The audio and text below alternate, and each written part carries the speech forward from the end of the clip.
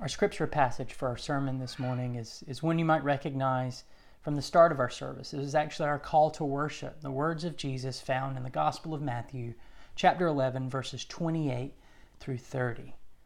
Here are these words from the mouth of Jesus. "Come to me, all you who are weary and burdened, and I will give you rest. Take my yoke upon you and learn from me, for I am gentle and humble in heart, and you will find rest for your souls. For my yoke is easy and my burden is light." Let's pray.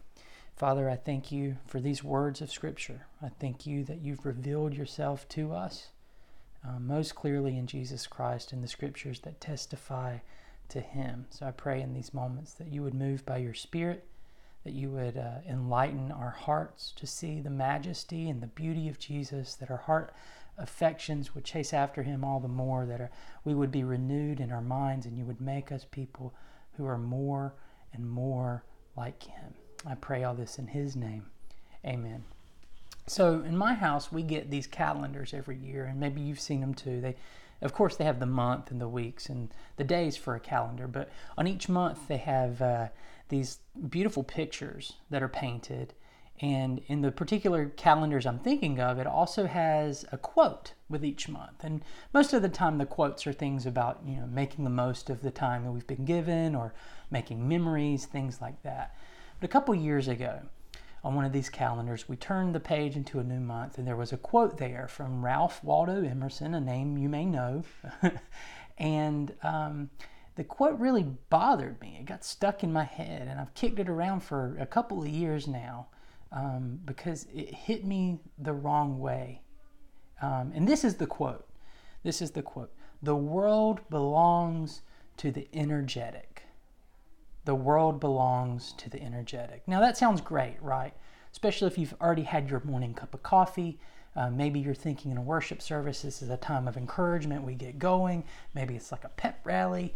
Rah, rah, rah. We're going to be energetic. We're going to go take the bull by the horns. We're going to go rush the world for Jesus. But aren't you tired? Aren't you a bit worn out? Tired of trying to get the energy motor started, trying to propel yourself down the road in this weary world? Truth is, we live in a world where we have 100 different things demanding our time. And it can feel hopeless when we try to find a balance between it all. And if that's true of you, if you're tired, and it's true of me for sure, then I invite you, because Jesus invites you, to give up this endless hamster wheel way of trying to prove ourselves in this tired world and find our rest in Him. He invites to take all the burden that we carry on our shoulders to try and prove ourselves, and to cast that burden on Him, and to live the rest of our lives, but not just the rest of our lives, today and even tomorrow, Monday morning, to live this in the reality of being a person who is fully known and fully loved and fully redeemed by Him. I know it sounds too good to be true, but that's the promise. That's the invitation from Jesus for us to come to Him weary and burdened and find rest. So what is this rest that Jesus gives? That can be kind of an abstract concept, right? What is this rest? What does it mean to rest in Jesus? Well, that's the very essence of what it means to have faith in Him. To receive His grace as a gift. That's what grace is, a gift. To receive His grace as a gift. And to rest in the knowledge that you are who He says you are. To rest your identity in Jesus Christ and your confidence in Jesus Christ, and find Him as your source of strength and power. Now, if you read through, we just read a couple of verses from the Gospel of Matthew, but if you read through the first part, the chapters leading up to chapter 11, you'll see that Jesus arrived in the midst of a profoundly weary world. People there are weary of politicians using their power in violence and fear. In chapter 2, we see King Herod, the king at the time, responds to the birth of Jesus not with joy, but with fear, and he responds with violence, profound violence. It forces Jesus and his family to literally flee from their homeland as refugees. People are tired. They're tired of this weary world. People are also tired in the Gospel of Matthew of the religious leaders who keep laying impossible burdens on their shoulders. These burdens that tell them wrong things about who God is. The religious leaders at the time were making a relationship with God out to be this incredibly tiring thing. The picture that they were painting of who God is not one that really cares about us or cares about our hearts. That he might just care about us doing some external actions, but not really who we are. And they had painted a picture of God that made him look like Herod, a tyrant who was really only in it for himself, only concerned about his own self. People are weary not just of that, they're weary of sickness, they're weary of disease. They keep coming to Jesus in the midst of their pain, in the midst of their diseases, looking for healing, looking for help. They're weary of the spiritual darkness all around them. They're weary of the spiritual darkness in their hearts. They're tired, and everywhere they turn, they don't find relief. They find more demands. They find more trouble. They find more weariness. Does that sound familiar? It should, because this kind of thing wasn't unique to the time of Jesus. It wasn't unique decades later when the Gospel of Matthew was written. It's not unique to now either. Now, the circumstances change generation to generation, but the weariness that political leaders and religious leaders in the state of our broken world lays on our shoulders, that weariness is a common thing. So, into this weariness, back then and even today, even right now, into that weariness, Jesus speaks this word, this invitation that we've read in Matthew 11, a call for us to come to him in the midst of our weariness, in the midst of our being burdened down, and learn from him and his gentleness and his humility, the depths that he will go to pursue us in the midst of our weariness. Now, this is not an invitation, resting in Jesus is not an invitation to disengage, to turn our back to the world around us or pretend like the things we do don't matter. That's not what resting in Jesus is. What it is an invitation to enter into a completely different way of life, a completely different way of thinking and loving than what we've been handed by the world around us. The invitation to rest in Jesus means that we can turn away from those false gods, those idols that we serve that can never satisfy. That we don't have to keep bowing at the altar of the God of people's approval. We don't have to keep coming to the false god of control, thinking that we can meticulously control our lives. It wears us out, right? We don't have to keep coming to this false god of reputation, of needing to earn a place, a justification in God's sight or anybody else's. We have that by promise in Jesus. We don't have to keep coming to the false god of success, the false god of security, the false god of pleasure. We can rest not in these false gods that cannot deliver what they promise. We can rest in the true and living God revealed to us in Jesus Christ. And that rest for us, it's knowing that his love for us is secure.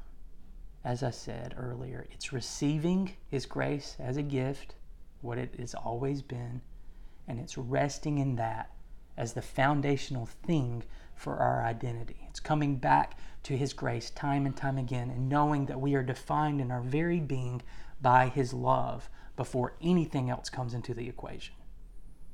We find in Jesus a God that is defined by his generosity.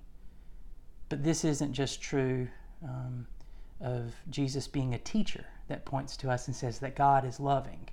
He could just tell us some stuff, but no, he actually accomplishes something for us. Not just telling us that God is loving, but he proves it in his life, his death, and his resurrection. We find a God who is generous in Jesus taking on our sins. Scripture talks about that in his crucifixion, he has judged our sins on the head of Jesus, not our own. So there's no wrath for our sin. Even though we are guilty, we should be guilty in God's eyes, that Jesus serves as our substitute so that we can come to God and be forgiven. We can rest in that. We can know that he bore the burden not just of the false verdicts of the political and religious leaders of our world, those wearying leaders and what they put on our shoulders, but he actually bore the weight and punishment for our very own sins, freeing us from the power of sin, forgiving us from the penalty of sin. So now, because of Jesus, in whom we stand by faith, we, in God's sight, are not only forgiven, but we're righteous. We're declared righteous before God as a gift. And that is our worthiness. That is the firm foundation on which we can stand. That is the place we can rest, the place of security and assurance, who we are in Jesus. And that becomes the core of who we are. So now we have the rest of knowing that sin, our sin, even the worst of it, is not the final word about us, but that God's grace is. That we need not wonder if God will one day reject us. We don't have to wonder that we'll get to some judgment day and God will go, actually, I shouldn't have given him grace. He's too bad. No, there's no kind of outlying sin that's going to come swooping in to condemn us. And Jesus, the God who knows all, condemned our sin in him so that we could be reconciled to God, to rest in him. And that's the rest that Jesus offers us today.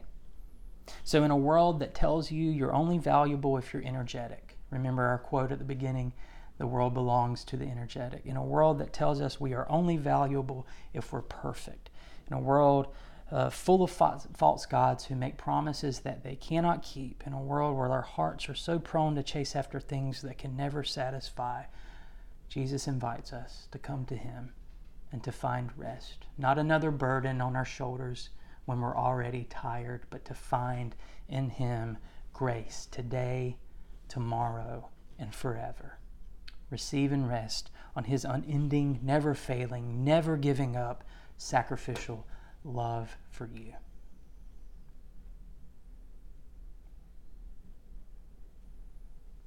Let's pray. Father, I thank you for this rest, that we by faith can enter into it, that we can own this identity that Jesus has won from us and we can won for us, and that we can turn from these false idols that we chase after, and we can find our all in you, and that we are never turned away. But there is grace upon more grace upon more grace. I thank you for your kindness and your love. Thank you. In Jesus' name, amen. Now, God doesn't send us out on our own. He doesn't tell us to, in online church, he doesn't say, click the X, log off, and then figure out the rest on your own. No, he actually goes with us, and he confirms that he goes with us in this word of promise from Numbers chapter 6, what could be called a benediction, a good word. So receive this benediction in the name of Jesus. The Lord bless you and keep you. The Lord make his face to shine on you and be gracious to you. The Lord turn his face toward you and give you his peace. Amen. Go in peace.